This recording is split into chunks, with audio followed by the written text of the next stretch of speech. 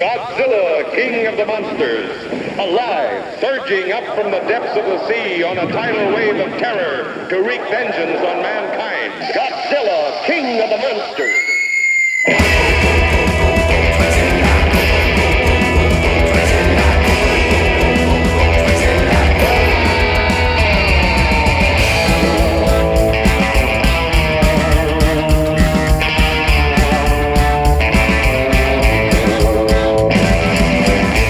And welcome to episode 316 of the podcast devoted to the classic and sometimes not so classic genre cinema of yesteryear, or as I sometimes call it, the podcast devoted to all of my weird, crazy, eclectic obsessions. Monster Kid Radio. I am your host, writer, producer, Derek M. Cook. Welcome to the show. I'm excited because we've got another new voice on the show. We've got a new voice and a new band. Let's talk about the music that you heard at the beginning of the show and you're probably still hearing in the background right now. The band is Doily and the Twang Lords. It's from their upcoming album, Twang Solo, from Diablo Records. They're based out of London, and this album, as of right now, you can pre-order it from the Diablo Records Bandcamp page. That's diablorecordsuk.bandcamp.com, or follow the link in the show notes to pre-order this album and let them know that you heard about them here on Monster Kid Radio. Big thanks to them for letting us play their music here on the show. Now, that song kicked off with a little bit from the Godzilla King of the Monsters trailer, which I love. I love my monster movie trailers. Long-time listeners know, short-time listeners know, because I'm always playing them, and I'm going to play them again in this episode as well. But I wanted to do the Godzilla thing. I wanted to talk a little bit more about giant monsters. Did a little bit of that last week. I want to do it some more this week because we've got Mark Bailey on the show, and Mark is the man behind Foxtrot Studios. You can find him at foxtrotstudios.net, where he has put up a handful of pretty fun little animations, little movies you can check out, and the New York City Giant Monsters Attack map. This is a really cool project. He's taken New York and, well, you know what? I'm not going to tell you now because Mark's going to tell you later. We're going to talk about it in this episode. But first, we have some feedback. Hey guys, it's Rod from the Nashi Cast and the Bloody Pit podcast. Hey, how's it going? Listen, Derek, I finally got around, because I'm always weeks behind on my podcast listening, to hearing the, episode 312, the one with you and Court Psyops covering Bride of Frankenstein. I, of course, love Bride of Frankenstein, although it is not my favorite of the Universal Frankenstein films. It's up there, don't get me wrong, but I actually lean very heavily towards Son of Frankenstein. I just think it's a better film overall. I'm pausing because I'm assuming at this point there are boos being hurled at me. But nevertheless, Bride of Frankenstein is a great film. I love almost all of it. Almost all of it. Yes, that's a tag for a conversation in the future. Rod from the Nashi Cast, also from Monster Kid Radio, episode number 286, which we did last year, and talked about the movie Wild Wild Planet. Rod, thank you for calling in. Really appreciate your comments and your feedback. And, Bride of Frankenstein, it is so, so good. But, yeah, Son of Frankenstein, it's really good, too, and it's got that one missing ingredient, and I'm talking about Bela Lugosi. However, in terms of quirkiness and just really out there thinking, Bride, I think, is a more inventive and creative sequel. Son's a little bit more straightforward, but it's still just as good. Man, I suppose it depends on what day of the week you catch me. I'm going to tell you which one I think is the best. But, yeah, I totally agree with you. Son is fantastic. But then so is Bride. So is the original. Anyway, Rod continued in his voicemail. You and Court did an excellent job together. I, being a big fan of both your podcast and Court's Amazing Cinema Psyops podcast, was a little leery of how the two of you would mix, because you're from very different ends of the podcasting spectrum in some ways. Court leans into the R-rated territory. Occasionally a little deeper into the R than I'm even comfortable with myself. But that's all well and good. I was really surprised. You guys melded beautifully. It sounded great. It was really good combination of the two of you. It was like chocolate and peanut butter. It was. I don't need that analogy to go any further, because I'm now picturing chocolate bunnies filled with peanut butter. We're going to stop that analogy right there, because it benefits No one at all. But really, you guys were great together. I suggest that you and Court do more episodes in the future. Maybe talk about other Universal films that you like, because obviously you both love Creature from the Black Lagoon, but then again, everybody loves Creature from the Black Lagoon. How can you not love Creature from the Black Lagoon? You'd have to be some kind of insane person. But maybe you talk about Hammer films, or maybe you talk about something else, because you guys are great together. Good combination. I would like to touch on the idea that you guys touched on just briefly, which was the idea of preferring podcasts on these subjects of our favorite cult films to skew in one direction or the other, away from or toward the idea of deep analytical, maybe even philosophical musings on the underpinnings of the films and filmmakers' intent or filmmakers' lack of intent, but the things that come about because art is what it is, or just a couple of people or two or three people talking about the reasons why they like the movie. I like having a combination of those two. That's always what I've kind of tried to do with the Naschy Cast and the Bloody Pit, is to have a combination of the I would say gushing over films that you really, really enjoy and that you're hoping to encourage other people to seek out as well, and trying to bring background material, background information, production notes, ideas about what was in the heads of some of the people crafting these movies and making them what they are. I like a combination of the two, and it's kind of interesting when you get a melding of those two kinds. Kind of like that peanut butter and chocolate analogy that I was dancing around earlier, that I want to back away from again. You guys were great. I loved the episode. I think you guys ought to do more episodes just like that. Just about, different films. Don't keep talking about Bride of Frankenstein. You guys are going to tap that vein until it's dry. If y'all did another episode, I'm going to leave that alone too, because obviously that's not what you would plan to do. That's just really silly. Maybe cover the Mole Men. How's that? That's a good idea. You could talk John Agar. You could talk about how weird that movie is and how odd the ending is. That's good territory. But Derek, keep up the great work. Monster Kid Radio continues to be an absolute joy. And I've still got a couple episodes I've got to catch up on. As you can tell, I'm a little behind. But keep it up. It's great. Thank you. This is Rod, and I will talk to you again soon. I really enjoyed chatting with Court as well. And when the dust kind of settles with everything going on in my personal life right now, he is in the group of people that I need to reach out to about either scheduling or rescheduling an appearance here on Monster Kid Radio. I had a blast chatting with him, and I think I'm in that camp where I feel like if you are able to download a podcast, you're probably savvy enough to be able to pull up a movie on Wikipedia or the Internet Movie Database. So I don't want to just regurgitate that information. I don't mind diving into some of the more, production elements of the film. But really, what Monster Kid Radio is all about is celebrating the fandom of these movies. So yes, it's fascinating to kind of look at things beyond just, oh, I like that movie, just really kind of, what kind of voice was that? Anyway, just to really dive into, what these movies can mean and can symbolize. What was the filmmaker's intent? What is the message we can get from these movies now as we watch them through modern eyes? Or what historical context is there? It's just fascinating to me, and I kind of get the feeling it's fascinating to a lot of you guys and gals as well. So thank you. And Rod, thanks for your kind words about Monster Kid Radio. It means a lot. Listeners, Rod is one of the mainstays when it comes to genre podcasting. His Naschy Cast, which I'm going to play a promo for here in a little bit, is the resource for all things Paul Naschy, as well as Spanish and European horror. I mean, the guy knows his stuff. Him and his co-host, Troy, they have broadened my mind so much to the films of Paul Naschy. I do want to have Rod on the show down the line again because, and you know how I mentioned I have a group of people I'm going to be reaching out to about getting him back on the show. Rod is on that list because there's 3 more movies in that Gamma 1 series of films that I want to talk about, and I'd love to have him along for the ride for that, to hold my hand as we go through those films. Plus, I probably should know better, but I'm planning a theme month in September. I'm not going to tell people what it is in case it falls apart, but Rod has agreed to be part of that theme month for at least 1 week, 1 episode. So that'll be happening too. Rod, thanks for calling in, or I guess sending me that MP3, which listeners, you can do. You don't have to just send me a regular email to read or a voicemail through the Google voicemail line.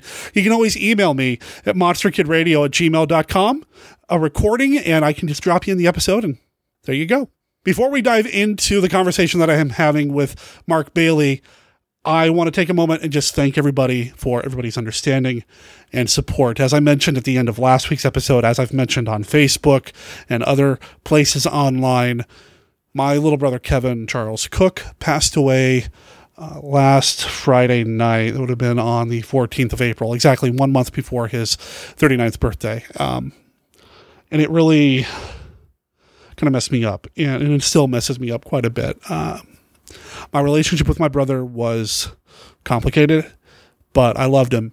And one of the very last things that I said to him was, actually, now that I think about it, the very last thing I said to him was a text message where I told him I was proud of him because he was taking care of some things that needed to be taken care of. And I regret that I wasn't always the best big brother to him in recent years, but I have a lot of very fond and happy memories involving my brother from growing up. And it just means a lot to know that I've got a virtual family, a virtual community of people out there listening to the podcast, friends with me on Facebook, sending me emails or calling, texting, sending cards. It just means a lot to know that you guys and gals are out there for me. I hope to get this episode out around the 26th or 27th as normal. However, I am recording this before I fly down to Arizona for services for my brother. So the next bit of recording you're going to hear is probably actually going to be after I got back from Arizona. But yeah, again, I hope it gets out on time. Thank you for your patience. If it didn't, if it did, well, thanks for listening, I guess. So big thanks to you guys and gals, and big thanks to Mark Bailey, who understood that I ended up reshuffling the schedule a little bit. This episode was actually going to go out last week, but check out last week's episode to understand why I changed the schedule around. All right, let's get back to what we do here at Monster Kid Radio. Talking about classic monster movies, sometimes not so classic monster movies. Talking to people who love these movies like Mark Bailey, and you're going to hear from him right after this. Oh, and by the way, a couple of times Mark congratulates me on winning the Rondo. Because I'm recording this before the winners of this year's Rondos were announced, I don't know who won. I really hope that all of my friends that were up for Rondos, I hope they took home the award. I did win the Rondo a couple of years ago. It meant a lot to me to know that I had so many people backing me up and supporting MKR, so thanks for that. By the time I get back from Arizona, hopefully the winners will have been announced. Okay, now to Mark, right after this.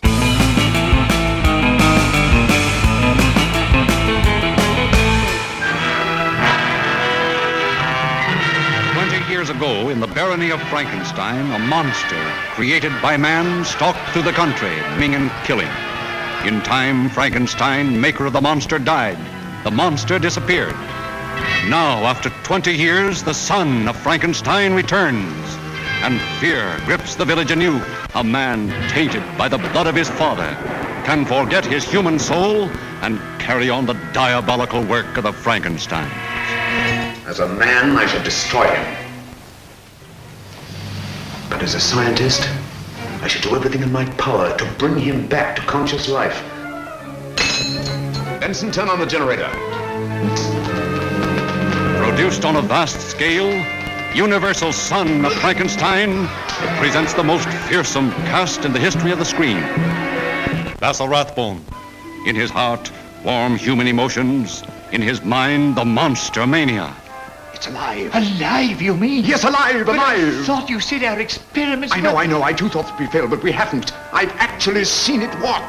Karloff, rising from the past to spread new terror. Lugosi, sinister, mysterious, evil. You see that? They hanged me once. Lionel Atwill, grim hatred in his blood. One doesn't easily forget, Herr Baron. An arm torn out of the roots. Josephine Hutchinson, her young beauty a magnet to the menace around her. I hate it here, Wolf. I'm terribly afraid all the time.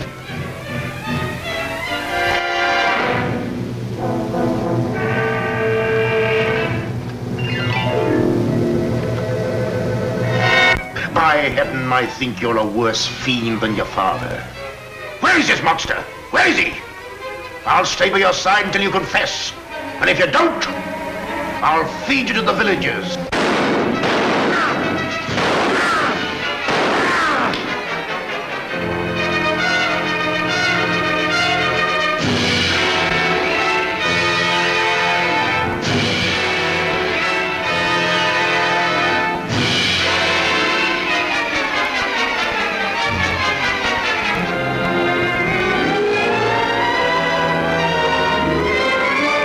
Hello, everyone. I am Rod Barnett. I'm Troy Gwynn. And we are your hosts for NashiCast, the podcast about the films of Paul Naschy. We, for over 5 years, have brought you the joys of Spanish cinema, filtered through our brains to you. Yes. Now, what is it that qualifies two Southern boys to talk about films that came out of Spain? And I can't think of a single thing. There's nothing that qualifies. Nothing. Except that we just love them. We love them.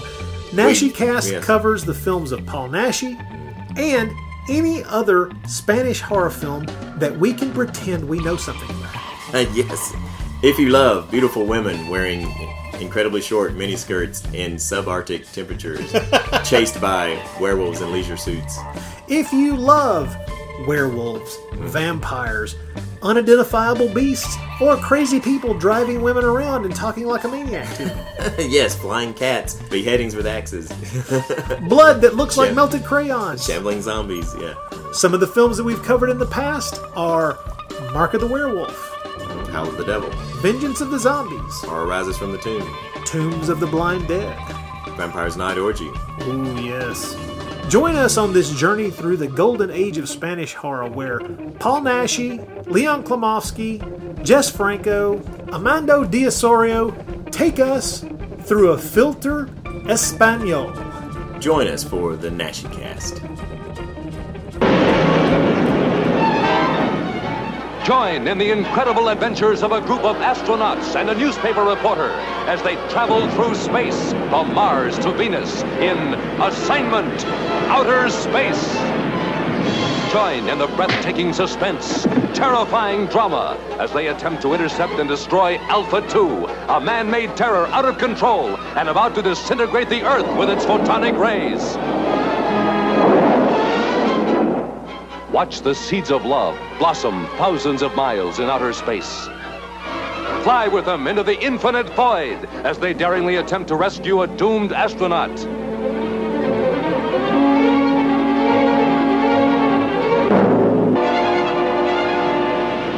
Tension will overtake you as they try an impossible landing on the satellite Phobos against the fantastic gravitational force of 20 Gs. Engines at 16 gamma.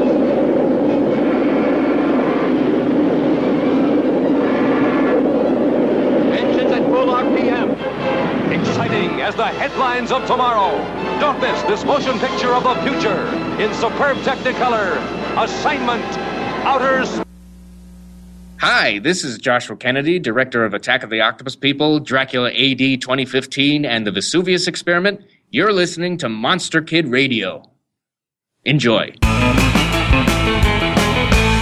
I've got another new voice for Monster Kid Radio, but he's been listening to the show for a while, and we've been communicating on Facebook back and forth. He's always sharing with me his cartoons and his artwork, and, you know, we got to have him on the show. He's a Monster Kid. He loves the kind of stuff that we do. Mark, welcome to the show. Hey, Derek. It's great to be on. Thanks for having me. It's nice to finally meet you. That's right. We've been chatting off mic for like half an hour now. We probably just hang out, you know, if you weren't on one side of the country and I wasn't on the other. Yeah, you know? We would definitely, this is Starbucks quality conversation. Yeah, I'm actually having tea, and I think you're having coffee across the country. Well, I'm in the Pacific Northwest. I got to do my coffee. Come on. You do. It's a home of the holy bean. You know, on the other hand, though, it's probably a good thing we're nowhere near each other because we'd just be hanging out talking monster movies all day and never get anything done. Yeah, I would lose my job. Yeah, me too. I would lose my job, and we would have very upset spouses saying, you know, you really got to keep this stuff in check. Like, but he's cool and he's fun. I know, right. But there's a movie. We got to go see a movie. Yeah. I know. We have to go see this movie.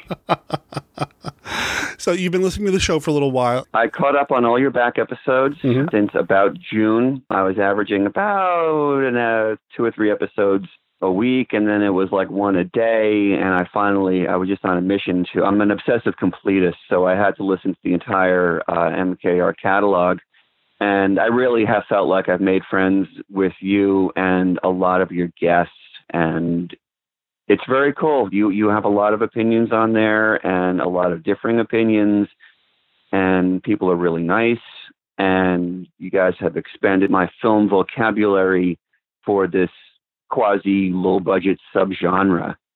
So that's great. I take a lot of what I learned from MKR and try to spin it into my own personal conversations, give you guys credit, of course. Oh, I heard this on MKR. So great stuff. Thank you so much. And congratulations on the Rondo. That is very well earned. Well, sir, you have been tireless in trying to provide this consistent entertainment. So, and you've broadcast through being sick a few times. Well, that's hard. The monster machine can't stop just because my body's trying to. So you got to keep it going. Right. Monster movies for the soul. That's what it is. I think I had recommended that you just need to lay down and have some chicken soup and watch a monster movie with your cats. Mm-hmm. That's just very good medicine. It is. You said something a second ago. I feel like I need to apologize. You said you're an obsessive completist. Yes. Man, how many movies have I talked about on this show that you've since purchased and added to your collection and quite a few. made your wallet take the hit? I'm so sorry, man. Quite a few. I have to say, there may be a few people who weren't as informed as others, but really a fact checker would have a very hard time pulling your show apart. It has largely been very accurate with your recommendations and observations and, actors and actresses and monster movies. And so that's really, you guys do your homework.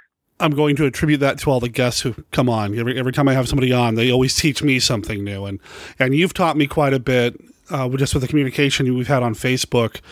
I want to talk about your New York City giant monster attack map because it's awesome. It's really cool. I'd love to. But before we do that, Mark, there's something we do every time we have a new person on the show. And you asked me about it off mic. Of course we're going to do it. Mark Bailey, you want to play the Classic 5? I would love to play the Classic 5, Derek. Right on. Lay it on me. Hit me with your laser beam. So for anybody who isn't aware, the Classic 5, I've got a deck of cards here. Shuffle it for dramatic effect. I've got a deck of cards here. Each one of these cards has a yes or no, this or that style question. There's no wrong answer. It's all about classic monster movie stuff. It's designed to let the listeners know a little bit more about the guests. So here we go. We're going to start with our first card right off the top. Did not plan this one. What's your favorite big bug monster movie? I will go with Them. Oh, it's so good.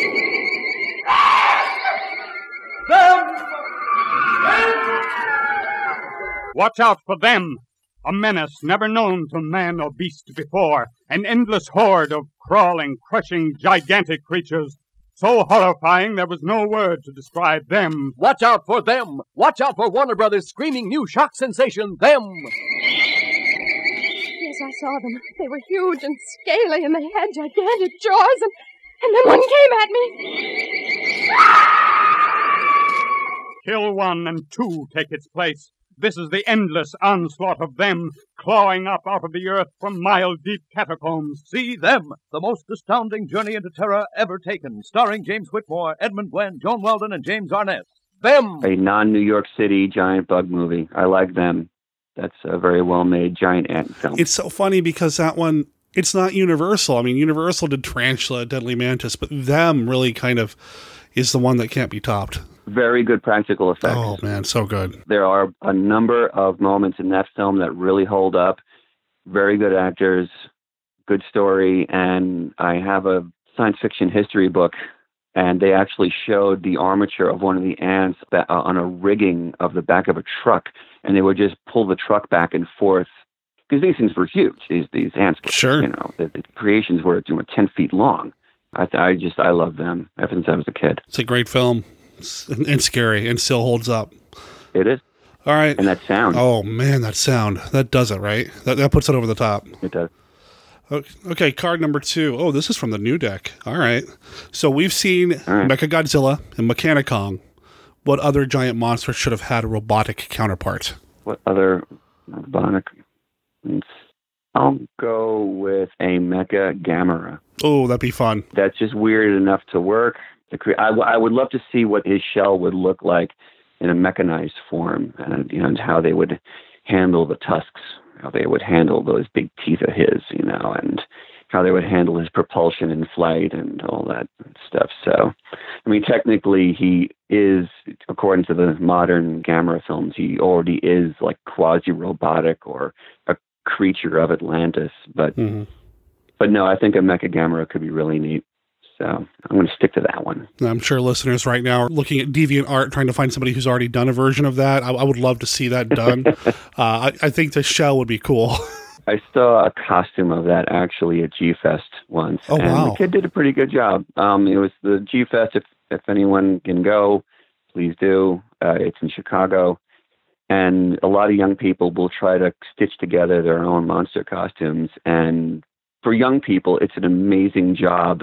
And the way they stick to finishing this in time for the costume contest is very impressive. So I try to support the young people. Right on.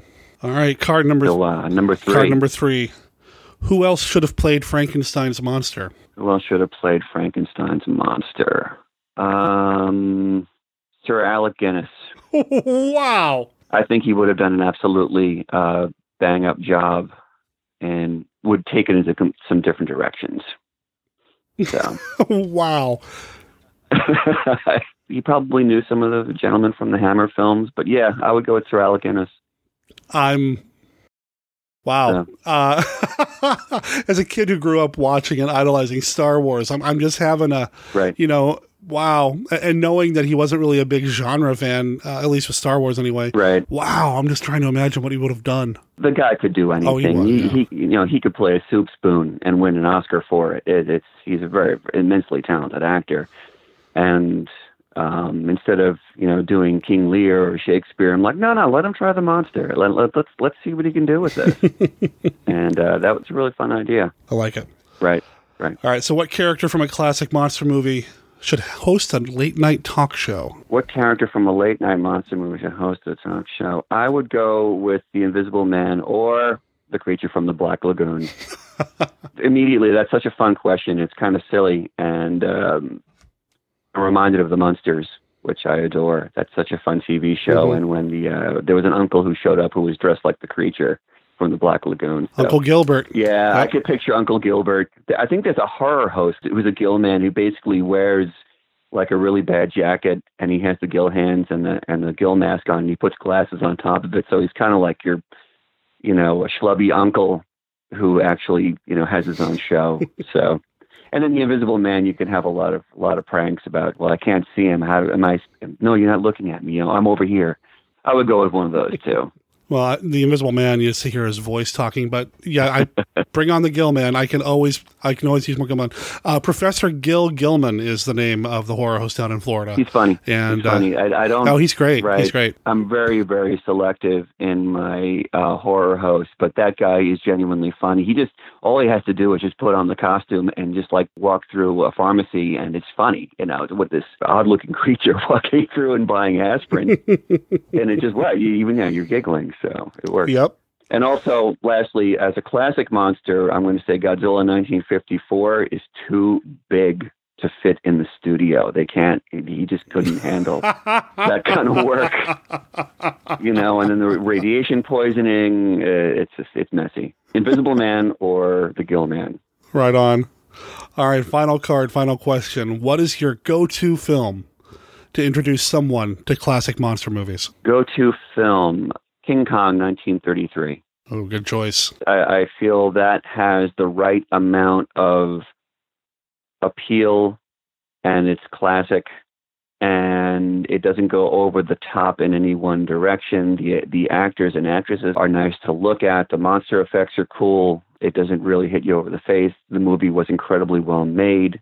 The filmmakers, they had budget issues. They had to be very careful. I mean, it was just like the building of the Sistine Chapel of monster movies, in the fact that they did this great piece of film during the Depression. And I think it could be attractive to a lot of people. Like, no, it's also a classic movie, and it's also a love story, and it's also, a special effects film, and it also has a really fun dialogue. So I think the uninitiated would find that a little more appealing than some of the other blood-soaked DVDs that I have in my collection. So I'll go King Kong 1933. I cannot argue with that. It's darn near a perfect film. It helps set the bar very high for monster films. Well, that is the Classic 5. How do you feel, Mark? I feel pretty good. I've always wondered how I would do. I guess time will tell, and if the public starts sending me bags of manure in the mail, then I know I didn't answer the questions right. No wrong answers. No wrong answers. No. That's why I like MKR. You got a really cool audience. I'm one of them. That's why. And cool guests, and now you're one of them too. Thank you, sir. So when you reached out to me, you wanted to share with me your website over at Foxtrot Studios. That's foxtrotstudios.net. I'll make sure there's a link in the show notes to this. Oh, thank you so much. You've been an artist and animator for how long now? I've been releasing a short film a year since 2003. Wow. And I'm doing this as a part-time effort. See, I'm an amateur animator, filmmaker, film hobbyist, and self-appointed giant monster film historian. Ooh, okay. Those are all fancy words for I don't make any money at this. This is a labor of love. I was trying to figure out how you put that on your resume. How does that work? Right. I don't put it on my resume, but no, I have I work full-time as a graphic designer in the New York City area, and I would get up an hour early every day and work on my films, work on my creations, just to make sure that it gets done. And slowly but surely, these films would get finished, and I would produce one short animated film a year. That would be between 2.5 minutes to 7 minutes long. And in the true Monster Kid tradition, I try to include at least one monster in every cartoon. Sometimes it's monster heavy, and sometimes it's almost lacking, and you have to look for it. But, I will work it in there. Listeners, I told Mark earlier while we were testing levels and all that I will go to his website and pull up his cartoons and have them running in the background at work. And I just love having just monster stuff around me everywhere I can go, even if I'm at a day job that has nothing to do with monster movies or classic monster, classic horror, any of that. I just love having that around me. I mean, you should see my desk. I've got action figures everywhere. But to have new video. And do you have a favorite? Do I have a favorite cartoon of yours? Yeah. I like Demon Rex a lot just because, That was recent. My tribute to Devil Dinosaur. Yep. So what is it, a 9-issue comic book series drawn by the great Jack Kirby. Mm-hmm. I didn't like Jack Kirby as a kid. I thought everyone looked like very blocky, the head looked very square. And then I just landed on one of the issues of Devil Dinosaur because I collected the old Marvel Godzilla comic. And it just kind of stuck with me, and it became something that I would try to find all these back issues. So. Great, thank you. No, thank you for watching. No, I like Demon Rex, and I like my cat just because I'm a cat person. Right. So, anytime I can work some cat stuff in, because that's the other thing I have on my computer, plenty of pictures of my cat. Right, so, right. I've got my cats and my monsters, surrounding me pretty much everywhere I go. So to have this kind of stuff just kind of playing in the background, and every once in a while somebody will walk by and stop, and it's like, what are you looking at? It's monster stuff. Check it out. And they're like, oh, okay, Derek. And they roll their eyes and move on because they're used to that kind of thing from me these days. But I love having it up and running. So listeners, check that out. But the thing that I want to talk about today is the New York City giant monster attack map, which I believe is the first thing you reached out to me about when we first started communicating on Facebook. Yep. This is a heck of a project. I'm really impressed by this. Thank you so much. What you've done, and I want to make sure that I describe it correctly. New York is apparently the stomping ground for many, many monsters, giant monsters, for whatever reason. And you've gone through and you've taken some classic movies, some movies from the 80s like Ghostbusters, and even some lower budget stuff like some of the Asylum films, and marked on a map of New York that you've drawn where the monster attacks happened. And if you go to, let's see, I'm on the Deadly Mantis page right now. If you go there and just kind of scroll over the big monster footprint, you can see stills from the movie where these movies set these scenes, or in the case of the Deadly Mantis, where they may have set these scenes or approximated their location. How long did it take you to go through and just watch these movies and figure out, okay, Deadly Mantis was here, here, and here. King Kong took place here and here. And how many times did you have to watch an Asylum film? Being a monster kid, I knew a lot about these films already. I knew Ghostbusters obviously was set in New York City, and there was extensive research about particular locations. So that was easy. And watching these movies over again is really not that hard. That's not a big task. I sit in bed and watch these films for 20 minutes a night and then conk out. And then when I start to get down to the map, I will zero in on the particular scene and try to narrow that scene down to a specific location and then mark it with a monster footprint on the map for that particular movie. Mm-hmm. Like I said earlier, I just knew a lot about the locations of where these monster attacks happened, so it wasn't really that hard to do the research. When I see that you've included on the same map Deadly Mantis and the Giant Claw, yeah, I know I'm talking to a brother, Yeah, The Deadly Mantis is a good movie. The animatronic bug, it was a puppet. I can only imagine the thing might have been maybe 5 or 6 feet long, and whether it be pneumatics or, then 1950s robotic armatures, very low tech, but they made a good monster. It was a heck of a lot of fun. And the model work in that film, when the creature at the end was in the Manhattan Tunnel and beating up all these cars and buses, it was absolutely fascinating model work, and I'm sure a lot of your listeners would love to go back in time and just to be there quietly and watch these guys do their thing and to see how much craftsmanship went into this.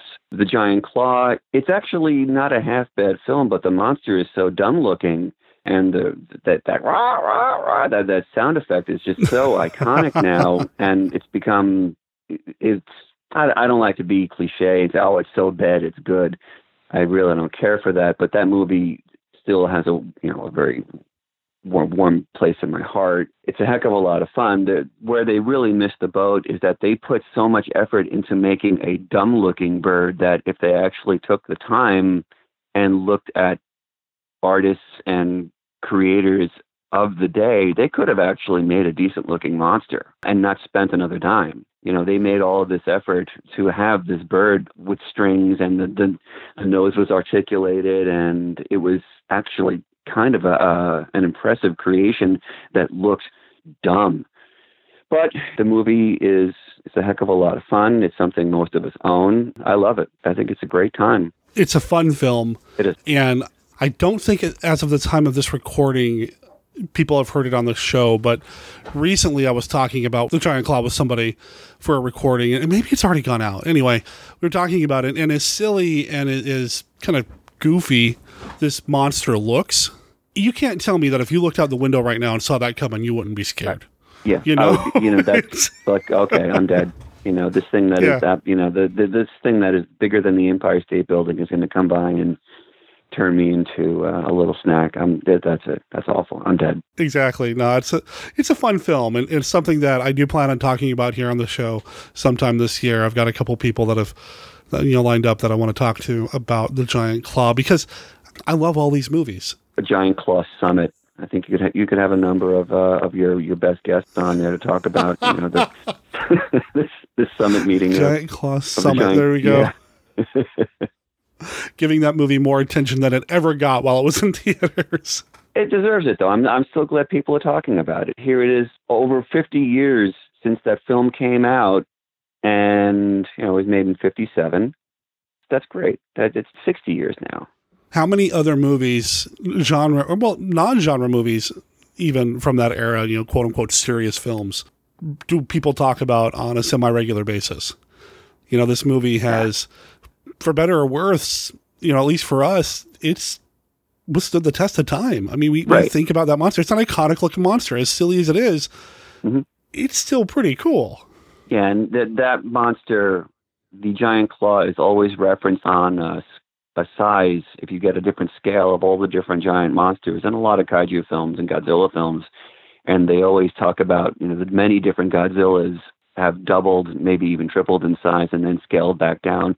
And then they'll always throw a Giant Claw in there as a reference, and they'll line them all up, and you'll see, oh, look, the Giant Claw is, the same size as Godzilla from, 1972 or whatever.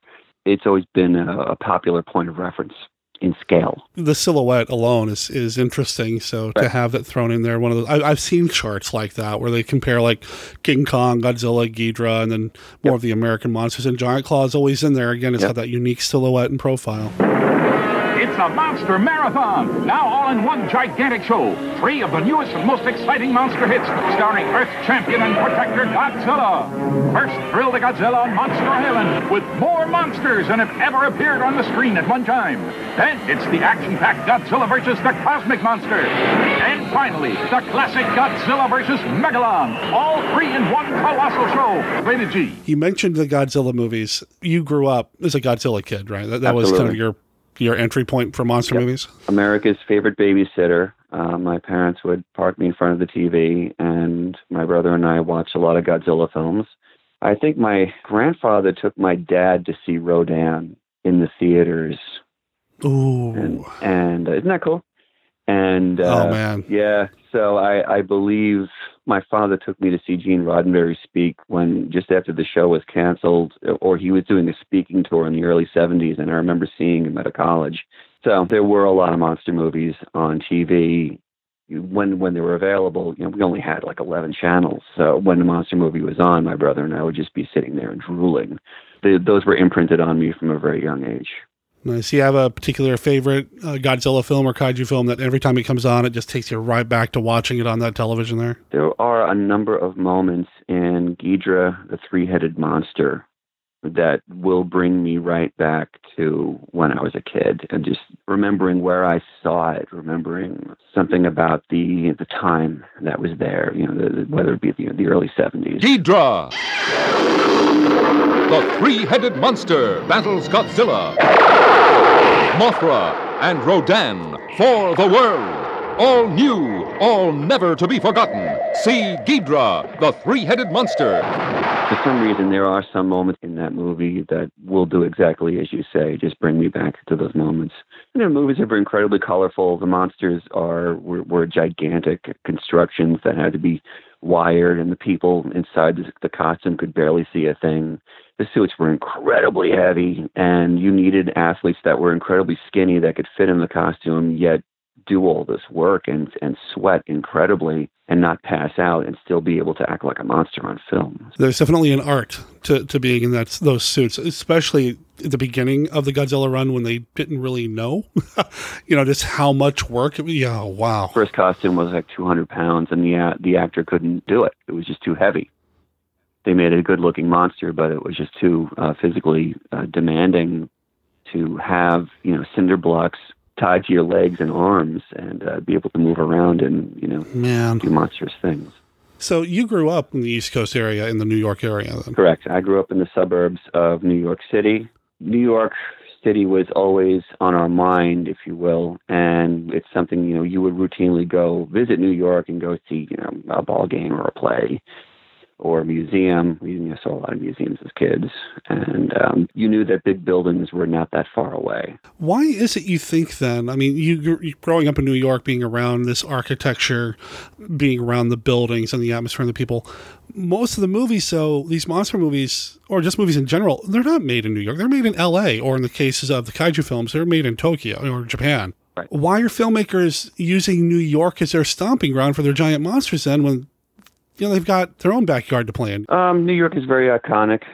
New York isn't getting destroyed nearly as much in film as it used to. True. So within the Monster Kid era, if we're ending in 1968, yeah, it happened a lot. But my best guess is that it seems to be a place that a lot of people want to visit. Why are a lot of movies set in New York City, not just monster films, which is kind of fascinating. And it's just very iconic. I guess it's a place that people want to visit, and it makes for a very cool monster movie to have the scale, to have a monster next to a big building. You're like, wow, that's big. And if you do that in a cornfield, you kind of lose the scale. And like, hey, there's something weird out in that cornfield.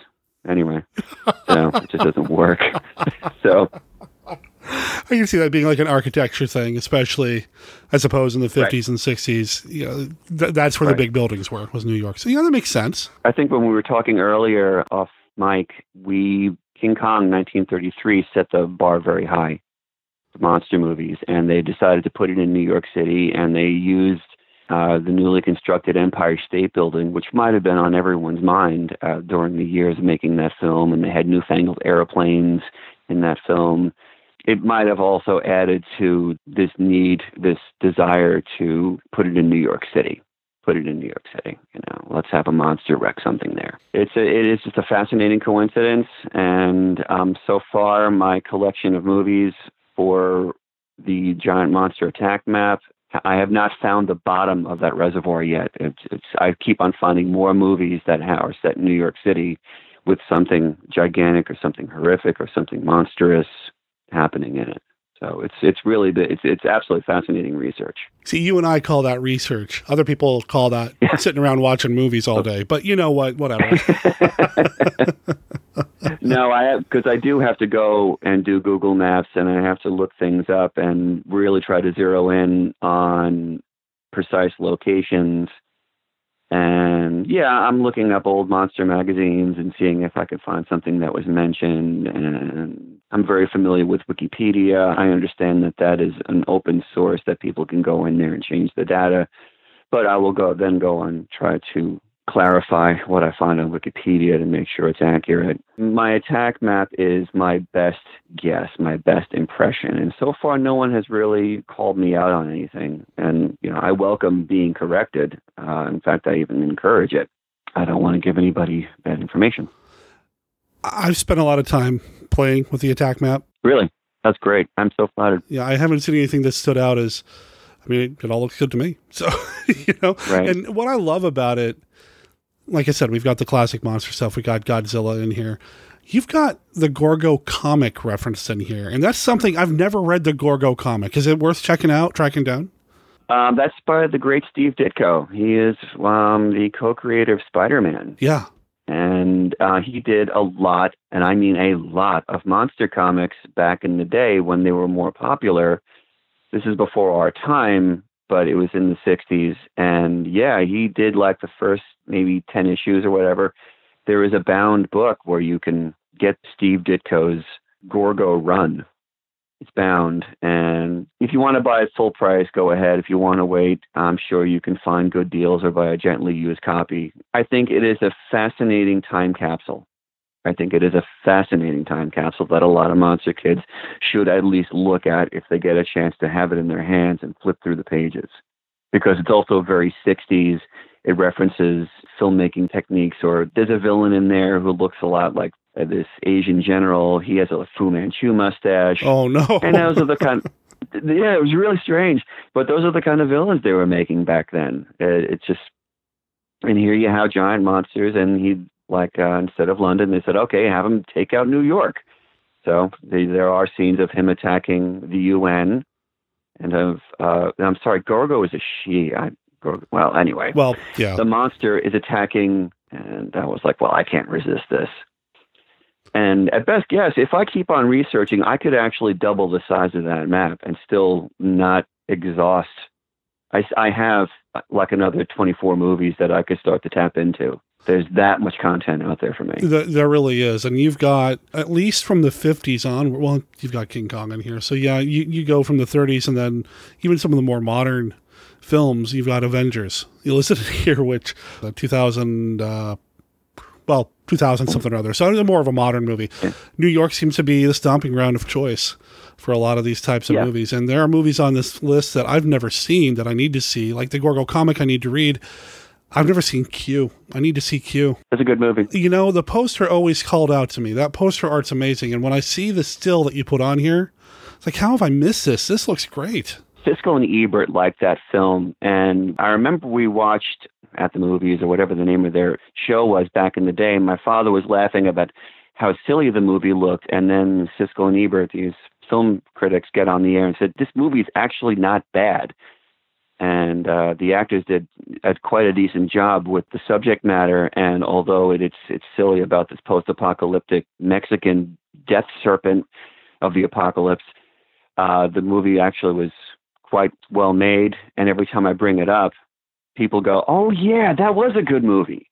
And it had this wonderful stop-motion animated Quetzalcoatl flying around, and it made a nest in the Chrysler building. And it was, the movie is an absolutely fantastic time capsule of New York City in the early 80s. You get to see a lot of things that just aren't around anymore. Different color police cars and different, banks that aren't in business anymore. And so I personally found it rather fascinating. Somebody from, a non-New Yorker would go, well, it's just an old movie and people have weird early 80s haircuts, but it's still fun. So Michael Moriarty, I think that's who it was. He was so eccentric in that film that it was just weird enough to say, wow, that was a really eccentric performance. I kind of liked it. Please, everybody watch it. You've put that further up on my list of movies that I need to see then. Oh, great. So there we go. There you go. I want to talk about one more thing on the map here. Please.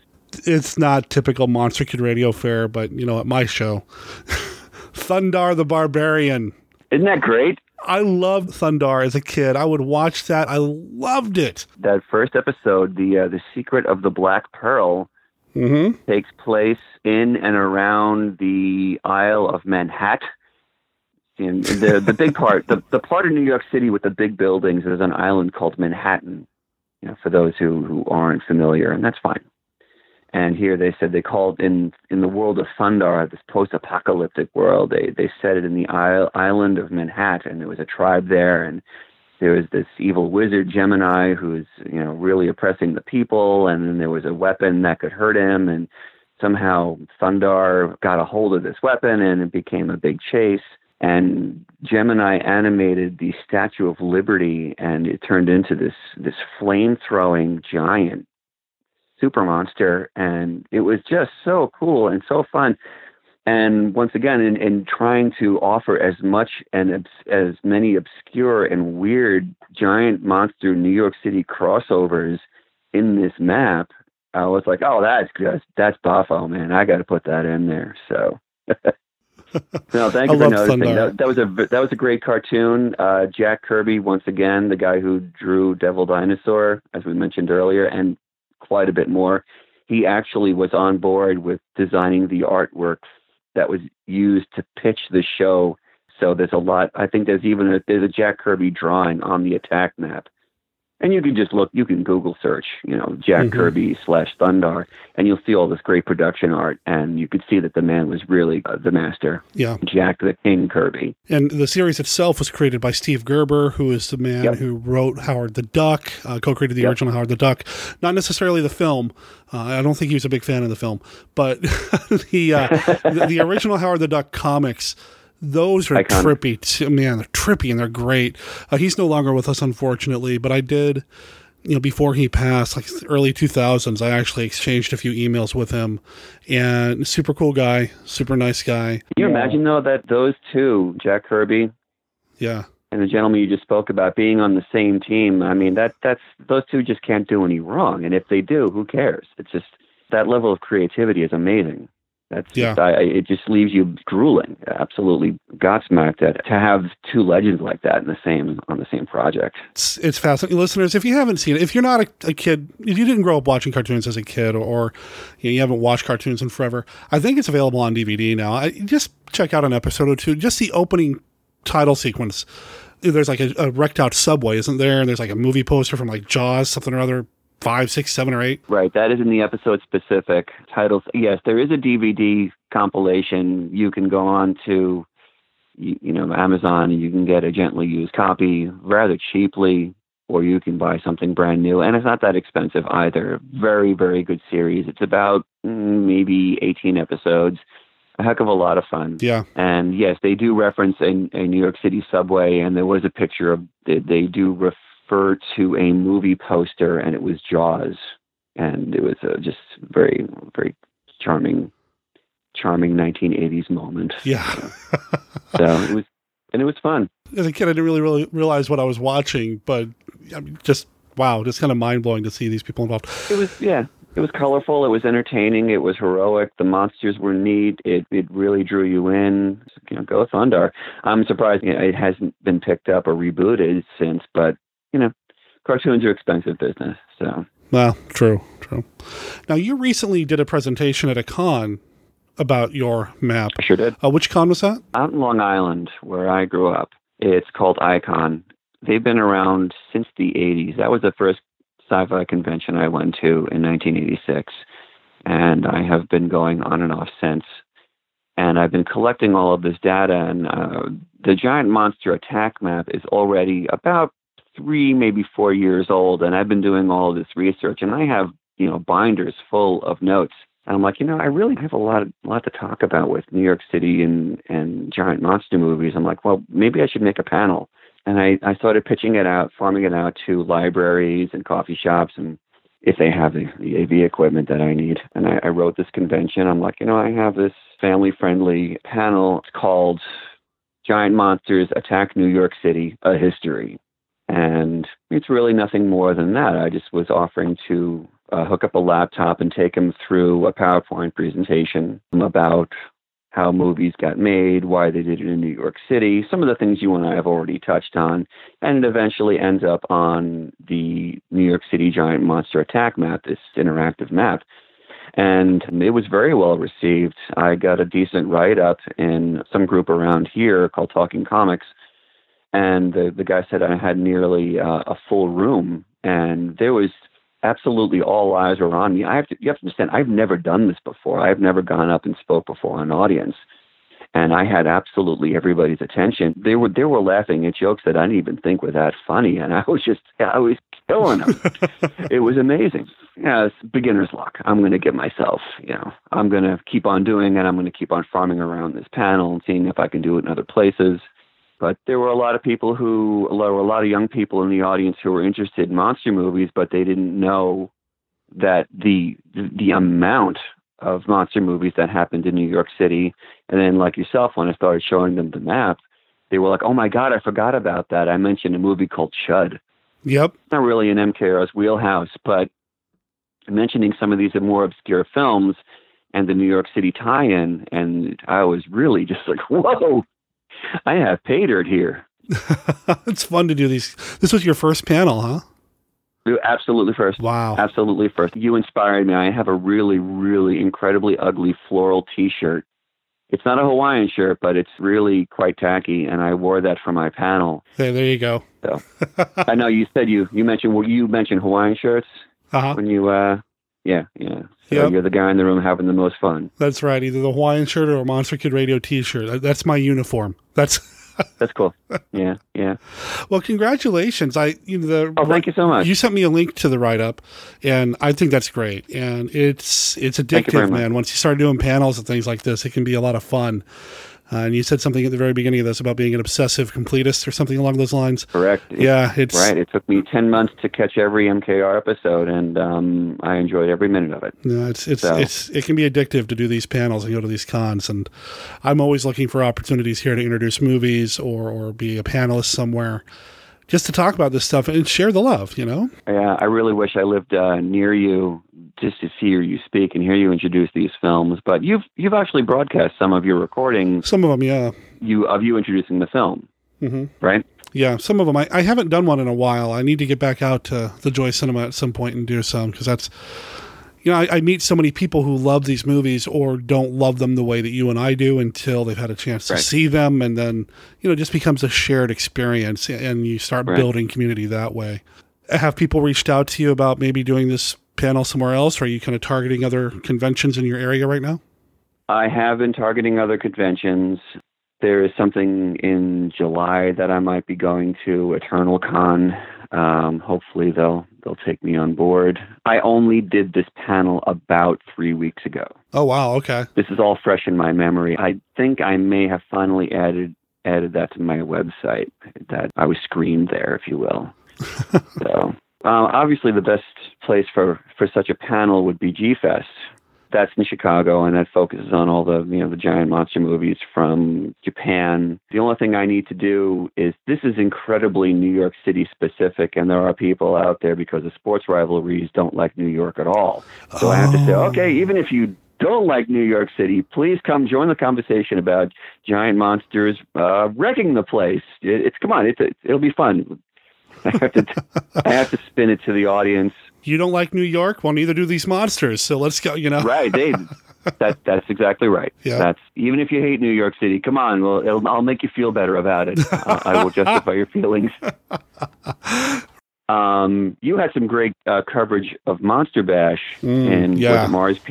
Mm-hmm. I was planning to go to one of those events, and then you actually went. The money wasn't there and I couldn't go. And you actually went, and I had been looking at the site, and you started interviewing all these people that I was relatively familiar with. Oh yeah, I want to see that person. I want to see that person. I want to see that person. You kind of went for me, and at least you talked about it on your show. I was really pleased. So that was really cool. Hopefully that won't be the last time. And if anybody has a chance to go to Monster Bash, I highly recommend it. It's fun. Yes, I've never been to G-Fest though, and I hear G-Fest is pretty amazing too. And you know, you've just stoked the fire for that for me too. I need to G-Fest. Absolutely.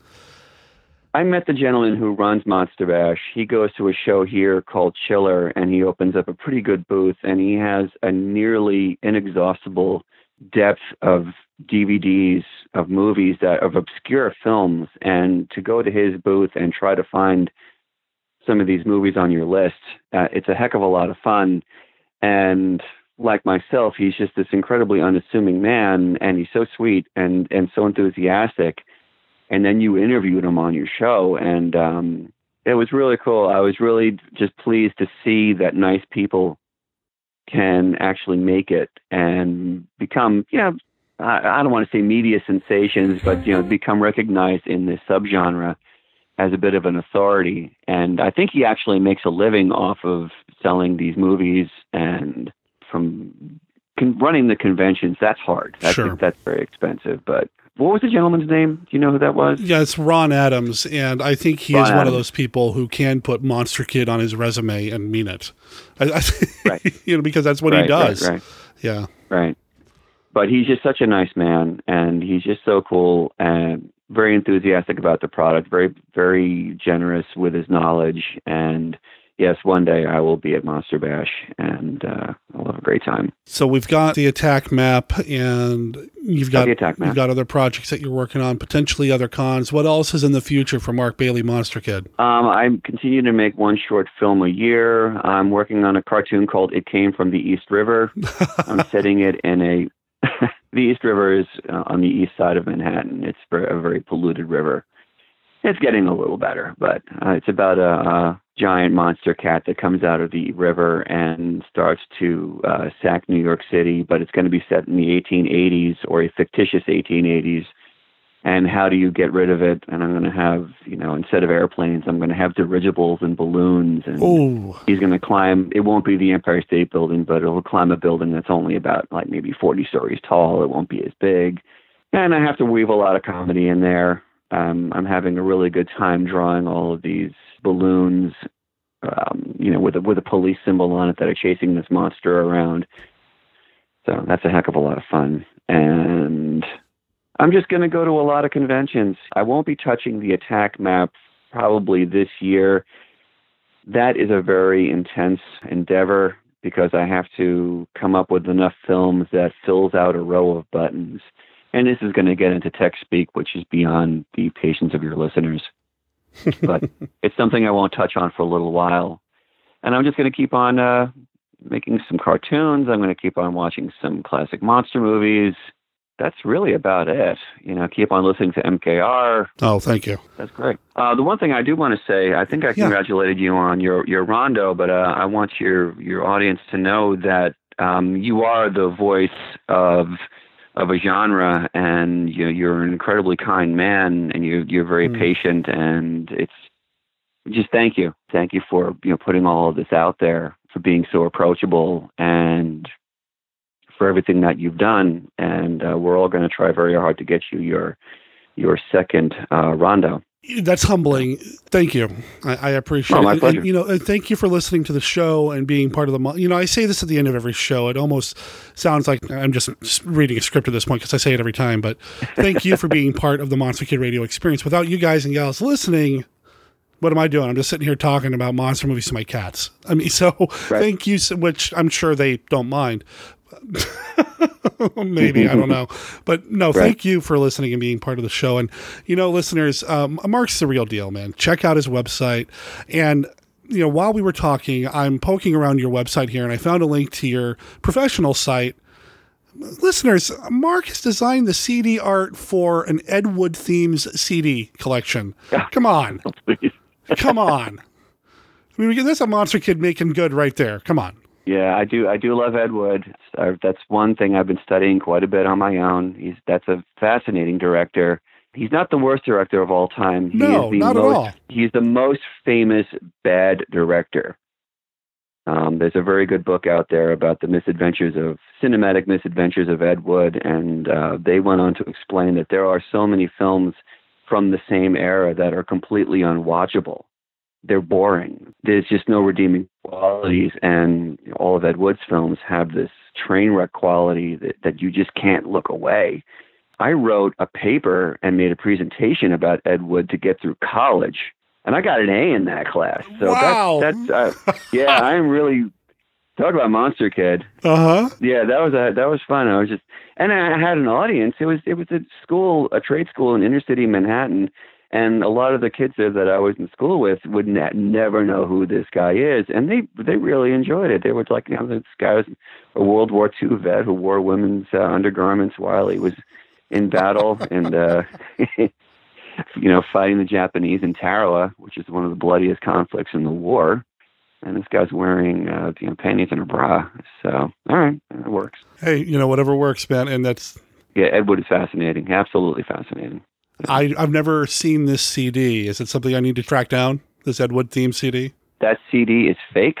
That CD is something put in That CD is something I put in my portfolio. I stitched together a number of different pieces of artwork from DVDs, but it looks real, doesn't it? Oh, hey, you fooled me there for a second. Right. So that means I did my job. Hey, there you go. No, I actually made it was for a class. Once again, when you're in college and you like monster movies, you try to find ways to weave what you love into your homework. Yep. Yeah, you become a bit of a one-trick pony. But it's a really good trick. Right. All right, Mark, I want people to check you out at foxtrotstudios.net. And if you're looking for a graphic designer, markforhire.com. Go check that out as well. Thank you so much. Definitely. And we got to have you back on the show down the line. Maybe talk about some Ed Wood, talk about some Giant Claw. We should do the Giant Claw Summit. I like the idea of maybe doing a panel or a conference call or two. Yeah. That should be fun, like a little round table about the Giant Claw. So we should definitely do that sometime this year. That's a great idea. Well, Mark, thank you for being part of the show. Again, thanks for being part of the audience. And No. I keep watching the skies and watching out for those giant monsters in your area. I'd hate to see something happen. Me too, man. It's hopefully they've lost their appetite for New York City. Again, foxtrotstudios.net is where you're going to find Mark's animations and the New York City Giant Monster Attack map. I'm going to put a link in the show notes to this as well. Big thanks to Mark for being part of the show this week.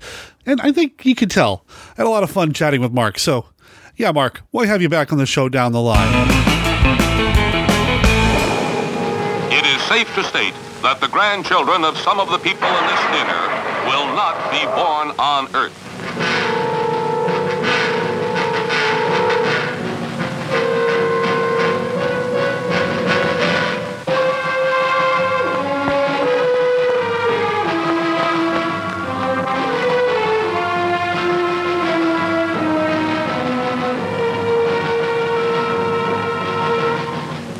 They come from the bowels of hell, a transformed race of walking dead, zombies guided by a master plan for complete domination of the Earth.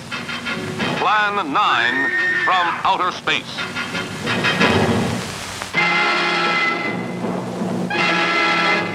Starring the most nightmarish cast ever, Bela Lugosi, the seductive Vampira, and Thor Johnson as the Walking Dead. Turn off your electrode gun!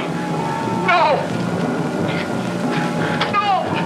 Stop him, Dennis! I can't get it. It's jammed. Stop him, you fool! Bullets bounce off their bodies. Rockets, missiles, jets cannot stop their death ships. What earthly power can stop this terror? For a glimpse of things to come, see this blast of screen suspense. For it could be happening right now.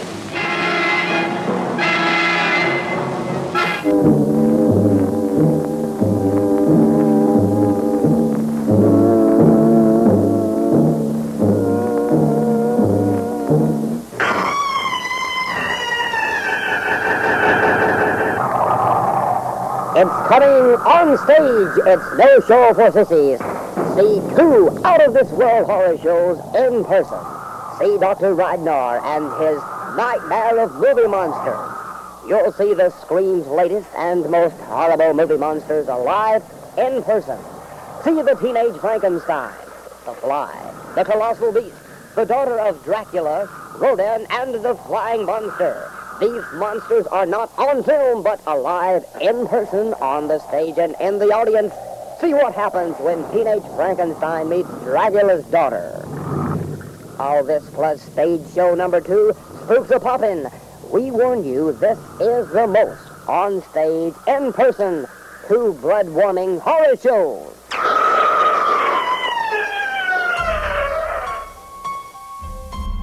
How often has this happened to you?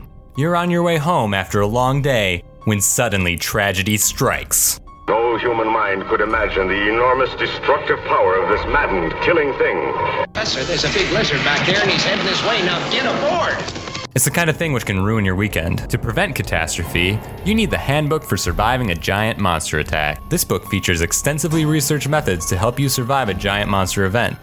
You'll discover which vehicle you should use for making your escape, which method of counterattack is best for specific types of monsters. Hydrogen weapons, capable of wiping cities, countries off the face of the earth, are completely ineffective against this creature from the skies. And what common mistakes people make while fighting back. So pick up your copy of the Handbook for Surviving a Giant Monster Attack by Anthony Wendell today on Amazon. You can thank us by surviving.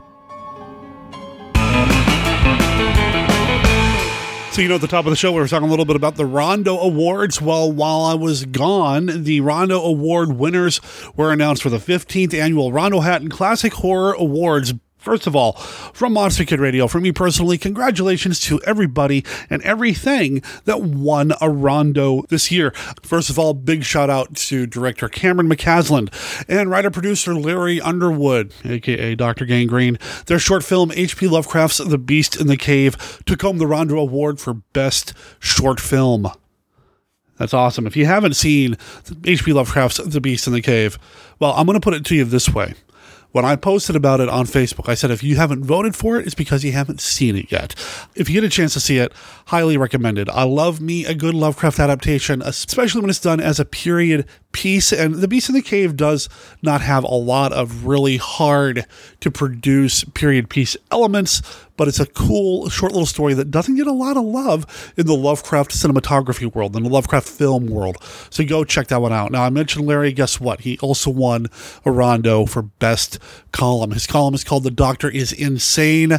It runs in Scary Monsters magazine. How cool is that? The guy was involved with 2 projects that got Rondos this year. He also happened to be a runner-up for Best Horror Host. Fellow podcaster Mark Maddox also took home the Rondo for Artist of the Year. I mean, he had 3 magazine covers up for Best Magazine Cover. Come on. The guy does amazing work. And yeah, we're going to have him on the show down the line. I've been talking to him, and I know I keep saying that. I need to strike that from my vocabulary because I keep saying it and I never deliver. But yeah, I do mean it. Mark Maddox will be on the show in the future. What I'm most excited about is that thanks to you, the late lamented Vince Ruotolo is now a member of the Monster Kid Hall of Fame. And I'm just going to read to you from the Rondo Award website. Podcasts often are hit and miss, on schedules, flexible formats. Not so at the B-Movie Cast, where the late Vince Ruotolo, his wife and crew discussed B-movies every Sunday. The show influenced many, including Derek Cook of Monster Kid Radio, who's a frequent guest and called him a mentor. Vince explained his passion this way. Just because you grow old doesn't mean you have to grow up. I'm thrilled. I am so thrilled that we got him into the Hall of Fame. That is something that is well-deserved. The man did so much, and I'm going to say it again. I am convinced that genre podcasting, especially genre podcasting that deals with some of the more classic, obscure B-movie type material, would not be in the shape it's in today if not for what he did. So Vince, congratulations. Well deserved. So Monster Kid Radio did not take home the Rondo for Best Multimedia this year. That went to Joe Dante's Trailers from Hell, which is a pretty cool site. If you haven't looked up Trailers from Hell on YouTube, go check it out. It's an amazing idea. Basically, Joe Dante and friends have gone in and they take trailers from all of these movies and run a little commentary track over the trailer itself, a little bit of an intro and outro. Lately, it seems like they do less genre and retro material, especially when it's not Joe Dante doing the trailer from hell. But, it's still fun, and I highly recommend it. Sometimes the people that talk about the movies may not be the biggest fans of the films, but they're always insightful and entertaining. So, congratulations to them. Monster Kid Radio did get runner-up, along with Larry Underwood's The Fantastic Films of Vincent Price in that category. So thank you to everybody who supported Monster Kid Radio on this year's Rondos. It's cliche to say it, but it truly is just an honor to be nominated and to appear on this ballot alongside things like Trailers from Hell, or The Fantastic Films of Vincent Price, or Damn Dirty Geeks, or Between Light and Shadow, a Twilight Zone podcast, which are two podcasts that got honorable mentions in the Best Multimedia Site category.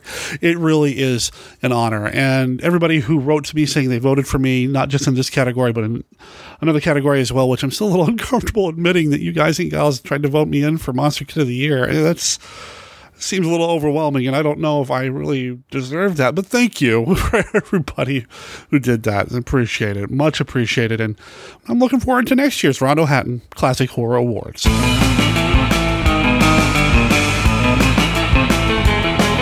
Well, like I said at the top of the show in the introduction, I actually recorded that before flying down to Arizona. I'm now back from Arizona, and the services for my brother went well as they could.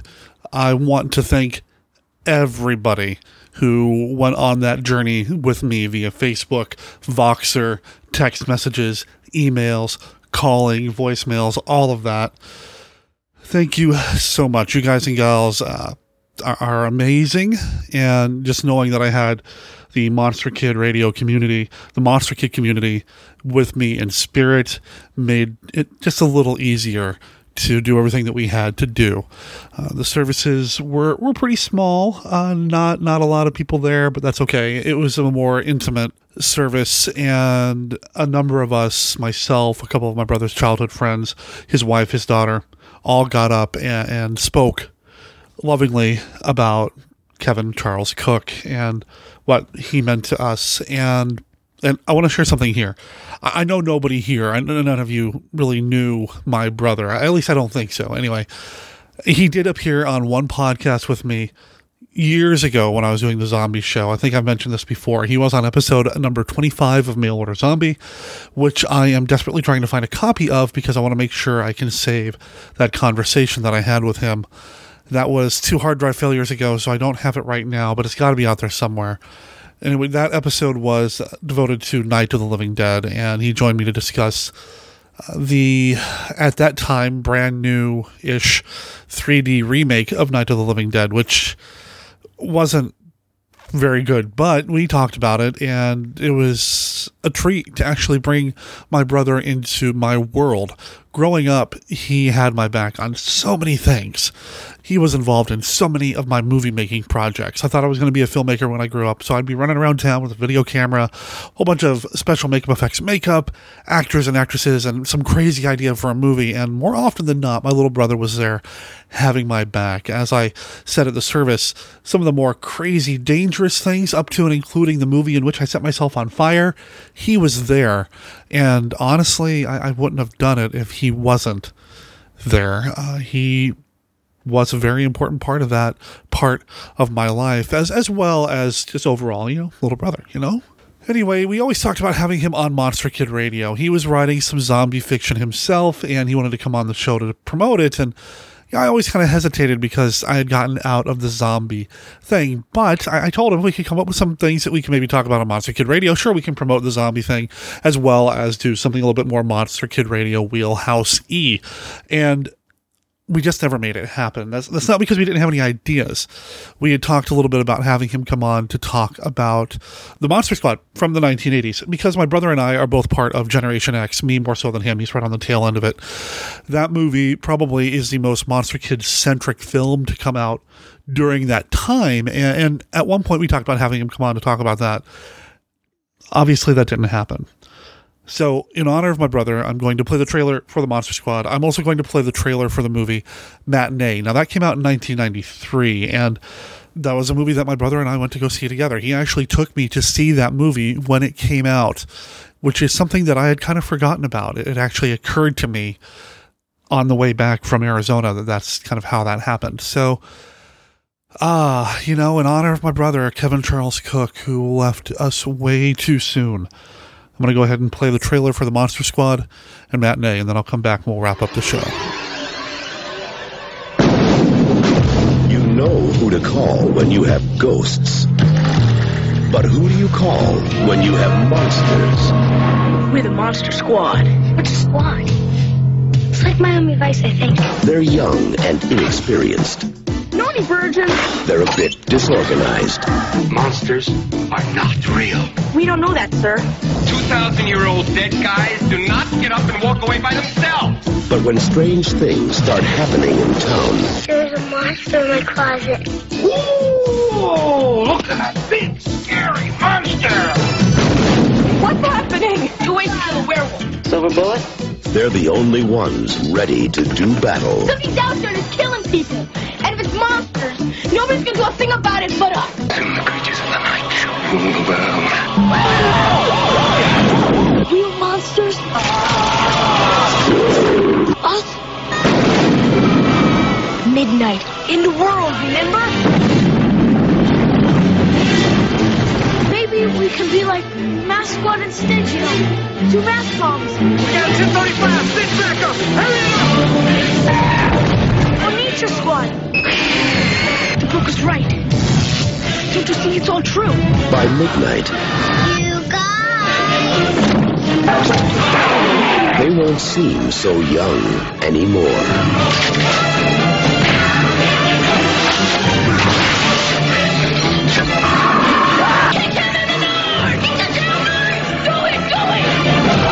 The Monster Squad. Wolfman's gone mad. How could such a thing happen, Dr. Grabau? The ant's saliva must have gotten into Bill's bloodstream and gone straight to his brain, just as the radiation, which is measured in units called Roentgens, was released. And that's how he became a... Mant.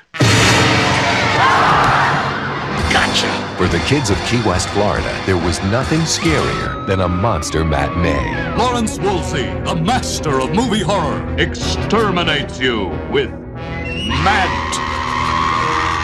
The story of Mant is based on scientific fact, on theories that have appeared in national magazines. But in the fall of 1962, a series of offensive missile sites is now in preparation on the island of Cuba. they got the biggest scare of all. They're gonna bomb us? The country is on red alert. And what a perfect time to open a new horror movie. That'd be the best show to take a girl to. The whole world's gonna blow up anyway, so we should just do whatever we want. You know, last guy she went out with in her farm school? He did teach me a lot. What about? About my body. Think if the bomb were about to fall, she'd do it with me? Wait till you see the feelers on this thing. 1, 2, 1, 2, 3, 4. Some of it's stage lighting, some of it's magic show stuff, but the big studios, none of them have anything like it. You never, ever turn one above 6. This is it! From Joe Dante, director of Gremlins. You see what he's putting back? The showmanship. The bombs are falling! You think this is some kind of picnic for me? I'm still concerned about that bomb thing. Little question of taste? No, but your younger patrons, you could have some seat wetness. John Goodman. I love this business.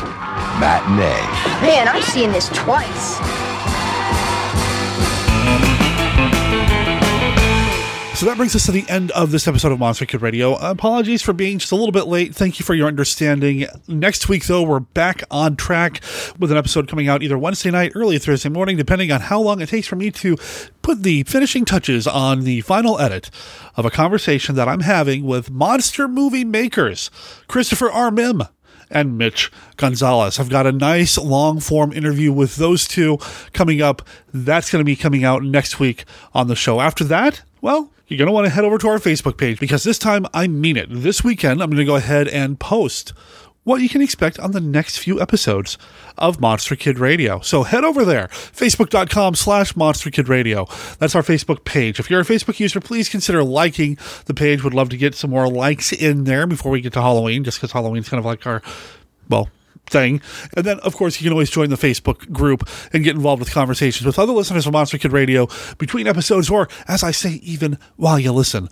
Now, links to this can be found on our website at monsterkidradio.net, where you can also find everything else you need to know about Monster Kid Radio between episodes, up to and including our contact information. Our email address is monsterkidradio@gmail.com, and you can email me your thoughts, or if you want to create an MP3 like Rod did earlier in the show, you can email it to me there, or you can call in and leave us a voicemail at 503-479-5657.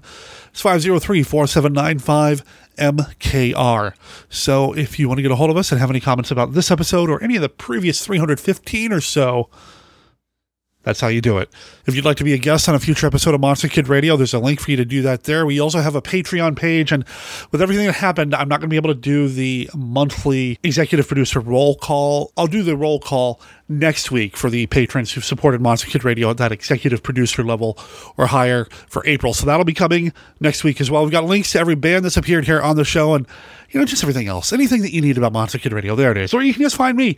I'm on Facebook or email, or you know how this works. And I want to get this out. So until next week, remember that Monster Kid Radio is a registered service mark of Monster Kid Radio LLC. All original content of Monster Kid Radio by Monster Kid Radio LLC is licensed under a Creative Commons Attribution, Non-Commercial, No Derivatives 3.0 unported license. Of course, that doesn't apply to the song Twangzilla. That belongs to the band Doily and the Twang Lords. It's on their upcoming album, Twang Solo, which will be coming out here very soon. You can pre-order the album right now by going to Diablo Records Bandcamp page. It's diablorecordsuk.bandcamp.com. Pre-order the album. £10. 20 songs. And with songs titled things like The 4D Man, The Puppet Master, and The Day of the Triffids, they're Monster Kids. Go support them and let them know that you heard about them here on Monster Kid Radio. I'm Derek M. Cook. Talk to everybody next week. Ciao. Godzilla, King of the Monsters, alive, surging up from the depths of the sea on a tidal wave of terror to wreak vengeance on mankind. Godzilla, King of the Monsters.